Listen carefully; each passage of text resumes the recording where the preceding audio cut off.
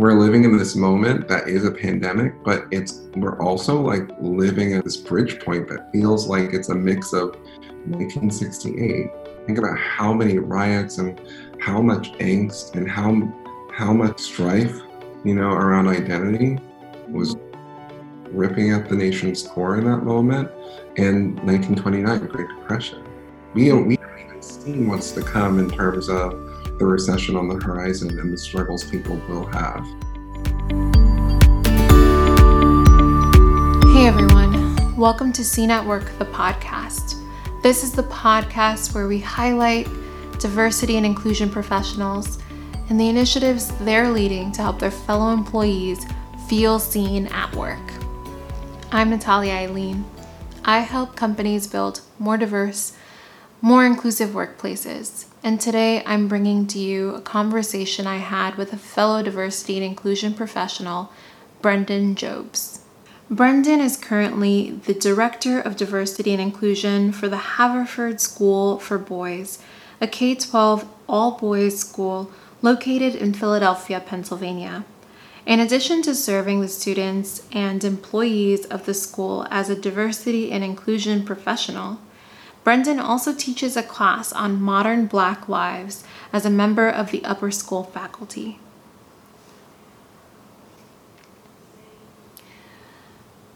Brendan and I chatted the day after George Floyd was murdered. As you can imagine, we chatted with heavy hearts. And our conversation centered around both the climate given the pandemic and given the current state of Black lives in America. Now, he shares a lot of resources, so I tried my best to collect all of them for you in the comments section of the YouTube video that accompanies this episode. You can also find those resources and Brendan's full bio on our website at seenatwork.com/podcast. For many of us, this week, the last few days, this time has been very taxing, both personally and professionally. My hope is that Brendan's thoughtfulness and reflective energy radiates through this podcast and gives you the pause and the fuel you need to keep going.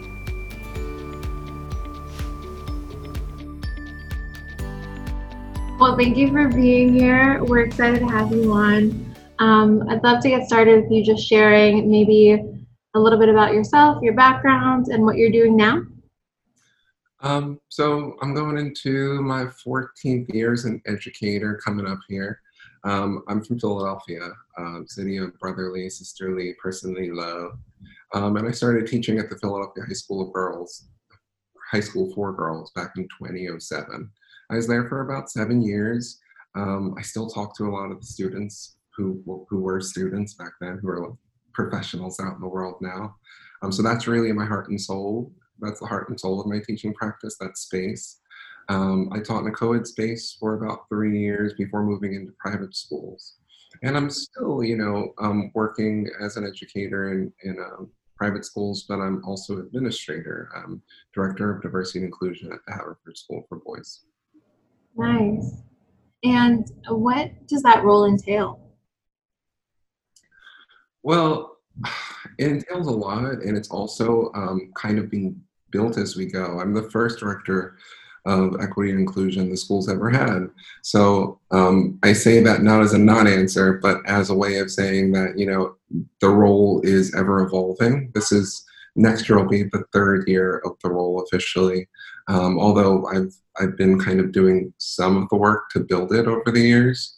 I work across all 3 divisions of the institution. The school is pre-K through 12, so there's a lower school, a middle school, and upper school. So I primarily work with students in the upper and middle divisions, helping build and sustain affinity spaces, but I also work with other administrators and faculty and support trainings around cultural competency and around anti-racist teaching practices and around you know, 21st century pedagogy, you know. So the way I've had it best explained in my industry is, you know, inclusion directors are kind of mediating forces in school spaces. So we act as folks who bring people together within community spaces around a domain that is still too new to a lot of schools. Yeah, that's a really cool way to think about it. So it sounds like you're doing your job in different contexts, but almost for every community your school touches. Mm-hmm. Right? And I like to think about it as I'm like an in-house consultant in a lot of ways, because a lot of the work is, you know, something's gone wrong, or nothing's gone wrong yet, and I just don't know how to approach this. Can you support me? So there's a lot of support work that happens kind of on the fly. Mm-hmm. So I'd love to hear if there's anything maybe that's been most prominent in your work lately, or something that you'd really want to share with us as an initiative you've started recently, anything like that? I guess with COVID-19, this pandemic has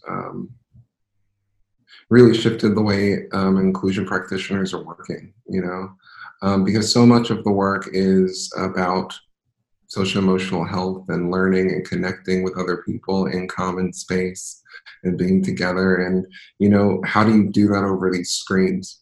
You know, it's really shifted the way the work looks. And I think in a lot of places, potentially, you know, the work has fallen off because of that. And other places have really struggled to figure out how to adapt. I'm in the boat where my space has struggled to figure out how to adapt to this new reality. The idea is that, you know, we're in this virtual situation now. Even if we go back to school in September, we might go back, you know. So there's also future planning for how do you sustain virtual spaces. So I guess an initiative I'm proud of so far is the virtualization of a lot of these affinity group spaces and these training spaces. About 2 months ago, we were told to leave school with the prospect of returning. And, you know, a couple of weeks after that, we were told that we wouldn't be returning. I'm glad that my community didn't wait until, you know, we returned to resume our work. Mm-hmm. Within that week, or by the second week, I think the first week was just a shock, you know, like, but I think by the second week or second or third week, you know, the students in the upper school had already started resuming their affinity group spaces. So for people that don't know what affinity groups are spaces where people with similar experiences can come together and commune.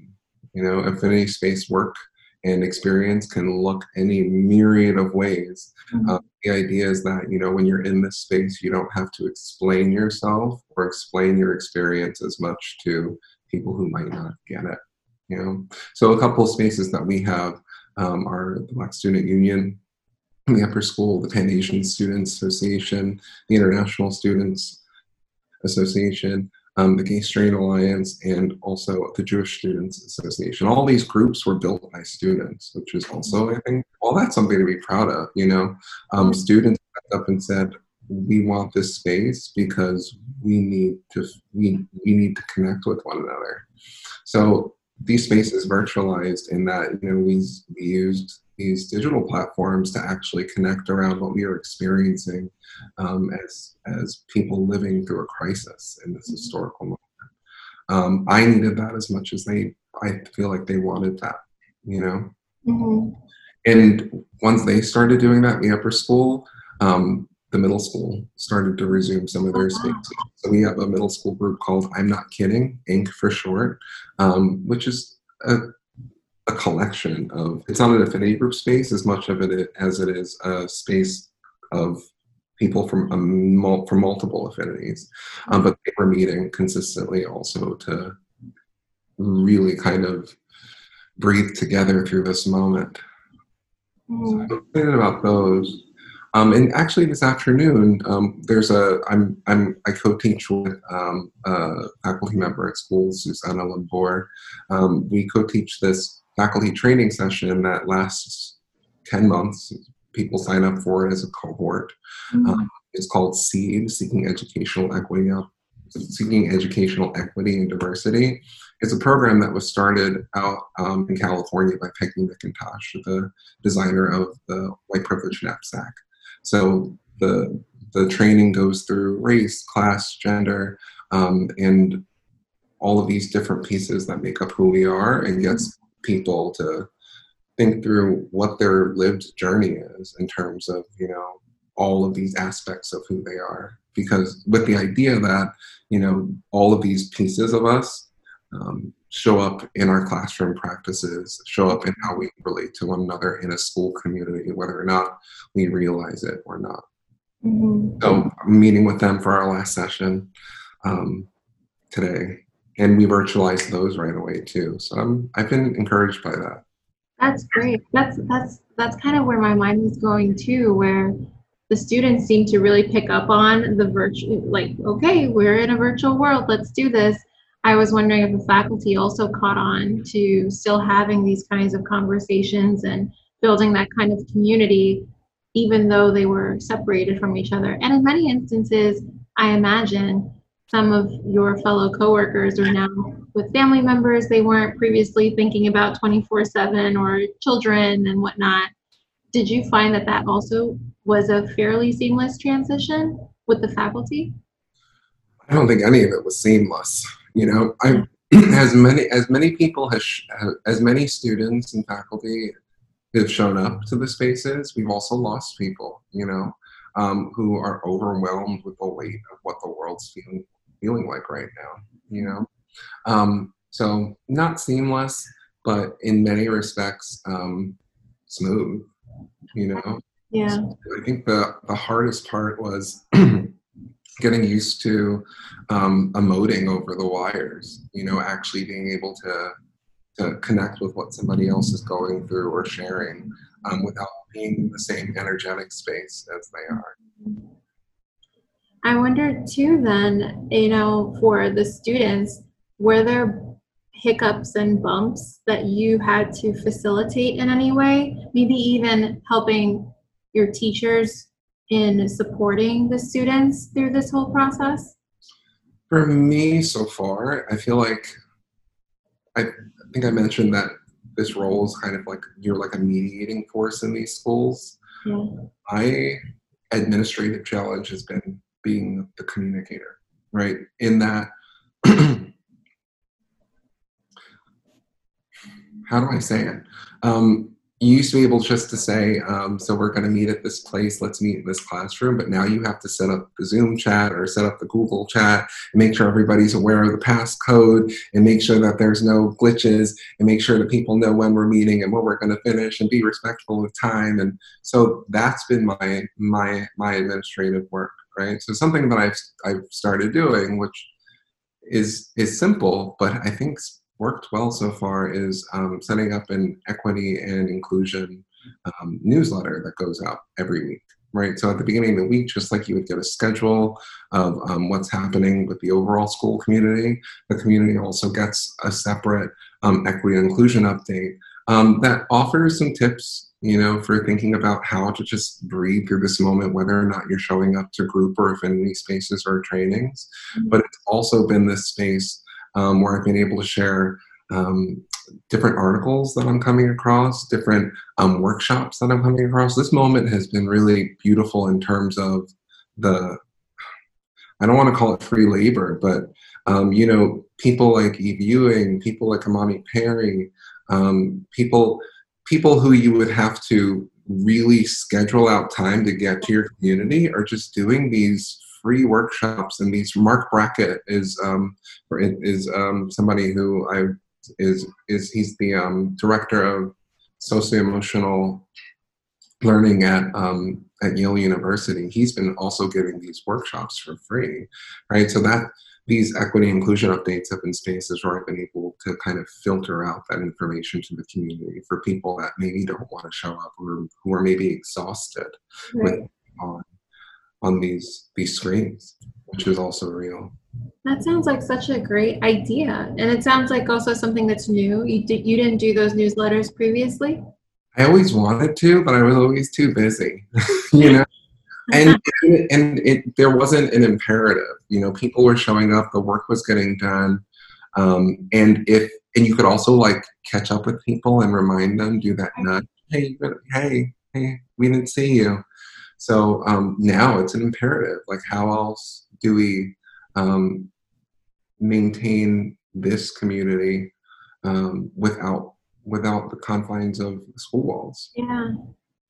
That's awesome. I love those things that are coming about that maybe we've always wanted to do or that make sense in this context, but actually they make sense in all contexts. Like, we should keep doing this no matter what, and really benefit the community. Is there anything else like that in your world right now? Or is it kind of, have you really just felt that a lot of what worked previously, you're able to move into this new virtual world pretty directly without those adjustments? No, I think that's been the biggest thing, and that's also been something that I feel like day by day, week by week, in community with this group of people who are showing up to the spaces and participating actively, we've been tinkering with. It's not perfect. It's still not perfect. Right. I don't think it'll ever be perfect, but it's not. There's so much room for growth. In that, how do we get people who were a part of the community who are now taking a step back from being actively engaged with people? How do we get them back in? Or like, is there a way to, I always think about measurement. And I think that's the administrator part. How do we measure that this is working? How do we think about progress? I don't know if people are actually going to those workshops. I get some really good calls. I have some good one-on-ones with folks. I use Calendly. Do you know that? Yeah. I love it. Oh yeah, Calendly, but not everybody does. So part of the work is like I said, being an in-house consultant. So Calendly's been a really important tool for me. How do I have office hours when there's no office? Easy for people to just click and schedule with me. I don't know I don't know how to measure whether this is working. Right. I know there are a lot of things happening, and there's a lot of good free content that's out there that I'm benefiting from, if nothing else. I feel like I've grown so much in this moment. One thing that I think of is Arundhati Roy's The Pandemic is a Portal. Heard of this? Yeah. When I brought up Imani Perry, she's a professor at Princeton University. I went to go see her at a talk at a school in Philadelphia called Friends Select, and just was taken with the kind of mindful energy she created in this space. I've also been taken with the type of books that she writes. She wrote a really awesome biography on Lorraine Hansberry that really captivated me. And the energy in that book translates to the energy that she projects. And she just happened to, not very long after this whole pandemic began, have a conversation with Arundhati Roy, who's it was a 2-hour talk, so I'm not going to do it justice. But I mean, the kernel that really stuck with me is that the pandemic is a portal, in that you can look at this pandemic as a crisis moment that we all need to struggle through together to get to the other side of and get back to normal, whatever that is. Or we could actually look at it as a portal to another place, a portal to another reality. All of what wasn't working in terms of how we connect with each other before any of this pandemic stuff happened. Think about what's persisting. Like I'm thinking about the murder that happened yesterday in Minneapolis, I think it was. I'm thinking also about the situation in Central Park, where this white woman called the cops on a black man who wasn't bothering her. These are patterns that existed before the pandemic. So part of that talk was like it opened up my heart and opened up my imagination to, you know, what can we leave behind from this moment and what can we take into what we build as a new reality, you I know? love that. And that was just one talk, you know, there's so much being offered for free and in a way that's asynchronous. You know, you don't have to be there for that talk. I can send it to you after this, you know, and that's been a really, I think, important boon for equity and inclusion work in schools. You know, so often educators, my colleagues and students are like, you know, I had too much to do. I was just too busy, you know, or there's like a pay block where you can't get access to something because it's $200, $300, and, you know, cost benefit analysis. This is free. Yeah. And that has been a personal blessing for me because I love this work. One of my mentors always told me, and this is going to sound cheesy because it is, but I love it. I'm an educator. I love being a little cheesy, you know. If you find something you'll love, you'll never work a day in your life, you know. You heard this before. Yes. I feel like in a lot of ways I live that because, I mean, whether or not I was doing this type of inclusive work in schools, I'd be thinking about this stuff all of the time.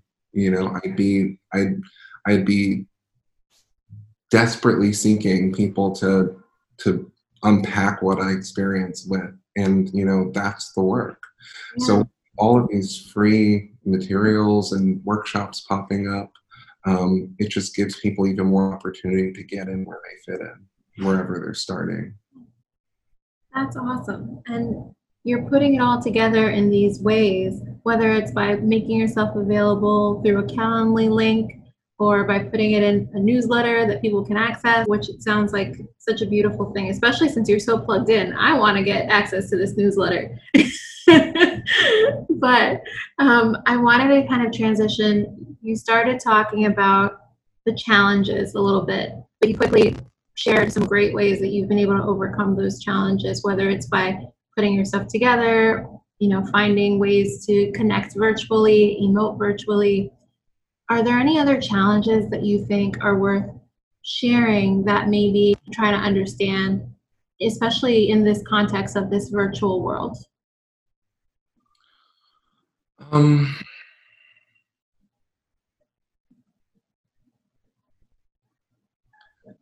There's a couple that come to mind. I'm trying to figure out how to articulate. You know, I think immediately about socio-emotional health and well-being, you know. So for people who are really, really struggling in this moment, you know, how do you convey a sense that it's okay that you're struggling? Mm-hmm. And not that it's right, but that it's okay to admit that you're struggling. I feel like we, part of like the American ethic is to overcome whatever barriers thrown in front of you. And in so many ways, you know, that just isn't healthy. Like sometimes it's important to stop and breathe and to phone a friend for help or support or for an ear, you know? So I think I struggle with figuring out how to make that plain for people in a way that they hear, you know, especially people who've disconnected, you know? And that's just within my little school community. I'm thinking if you look more broadly, I think I saw in our paper down here, the Philadelphia Inquirer, that Philadelphia public schools, I taught in Philly schools for 10 years before this. So I'm still really like, and I live in Philadelphia. I live in Germantown, Philadelphia. So I'm paying attention to what happens. I think 60% of students didn't show up for online classes. Oh, wow. You know, and that was within the first week or two. So I I wonder if that stat would improve as time goes, but so something tells me there that there are folks struggling to access, or there are folks struggling even if you have access. Like I have internet, I have all of the screens that I need, I can get there. Mm-hmm. There's an exhaustion factor that comes in. Like I'm not available for this. The world feels like it is in tumult. This is not, I'm not available for this. So part of what I struggle with as an inclusion lead or as an equity lead is, how do you convey a sense that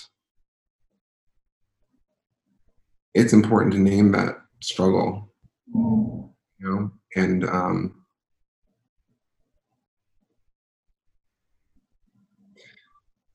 not have the answer for how to get beyond it. Right. It's hard. It's hard for me to even say that as the concluding point.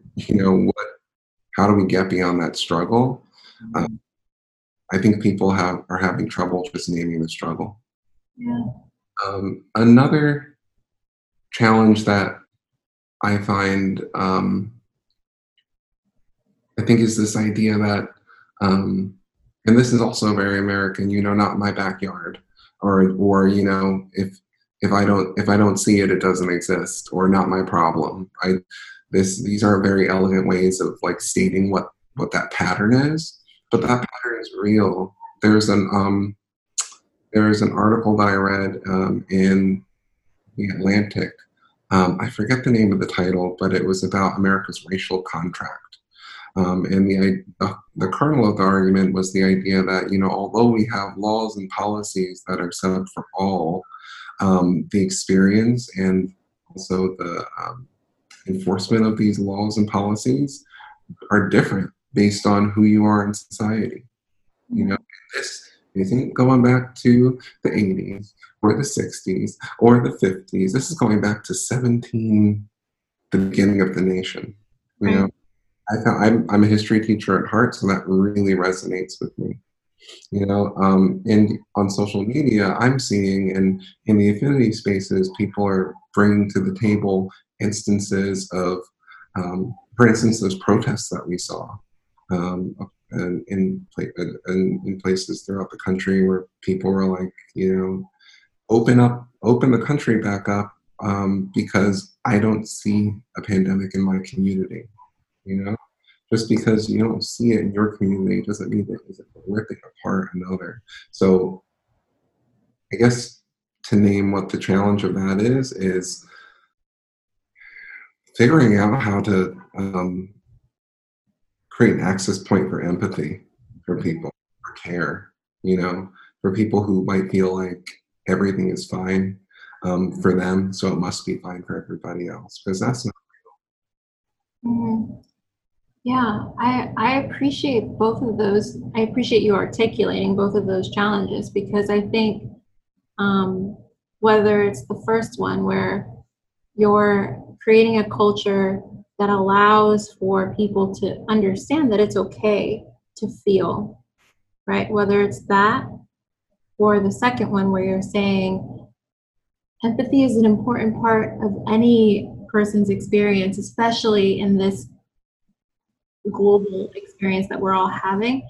I think in both of those instances, it's such a beautiful thing to be building into the culture, to be like just pushing in to people's brains, and making it the kind of space where that's a priority, where both of those things are a priority. It's just such a beautiful initiative even. But they're both challenges, because it sounds like they're not very easy to do. No, and the entire nation is struggling, with this. I was talking to my head of school, John Noggle, and something that he said early on in one of the conversations that we've had over the past couple months, that's resonated with me since, is this idea that, and I know it's more complex than this,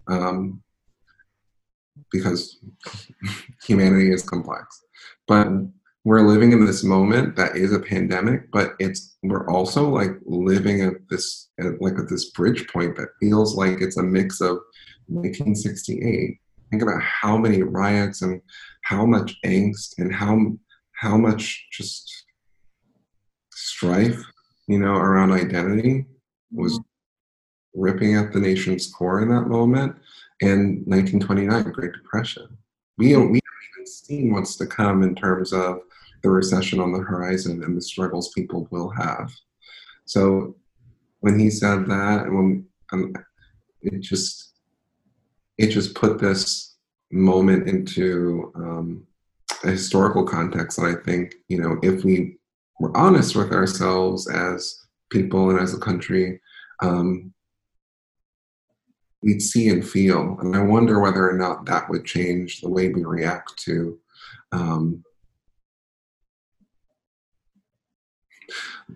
the push to get back to normal, the sprint to try to overcome this, to win this war.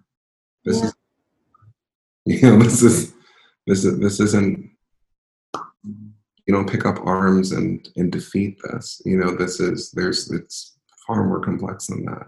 Right. Now, I think what's interesting too is that these are the kinds of conversations we have to have as diversity, equity, and inclusion professionals. We can't just kind of put them off to the side and focus on the job. The job is this, and for everyone too, this should be a part of everyone's job, if only because we're all being so impacted by it. And it also makes me think about the humanity in all of it, or the human psychology in all of it, that we have to continue to grapple with every day, whether it's because of the pandemic or not. That's really what a lot of this work is about, right? It is. And as you were talking, it brought up for me a space that I'm going to engage in. I invited a lot of my faculty, my colleagues in my school. I also put it on LinkedIn and Twitter. I'm just trying to get anybody who wants to join in on it, because I think that part of shifting the consciousness or the practice around that is being community with people who are trying to do the same. There's an organization called BARWE, Building Anti-Racist White Educators. There's a group of teachers in Philadelphia, some of whom I knew when I was working there, who put out this survey. And the survey is just, Google Doc, and there are 4 books on it. And they asked, anybody who gets this form, choose your top 2 books and choose the time you'd want to meet, and let's do a reading group on the books of choice. One of the books is Stamped from the Beginning. Another one is, that's my first choice, though I don't remember the others. Agility, but being in practice with others in terms of just story sharing and thinking about what this moment actually is, as opposed to the way it's being narrated in this moment. There's a difference between what it actually is and how it's being narrated to us on all of our screens.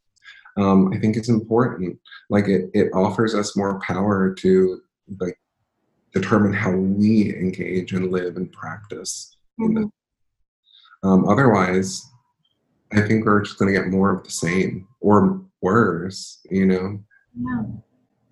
You're already kind of venturing into this space, but do you have any advice for people who are also in this work?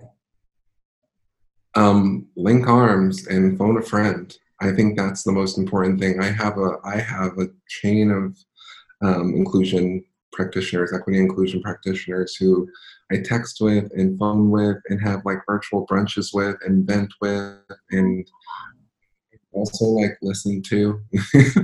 Sometimes it's important to just sit and listen. That also reminds you that you're not experiencing something on your own.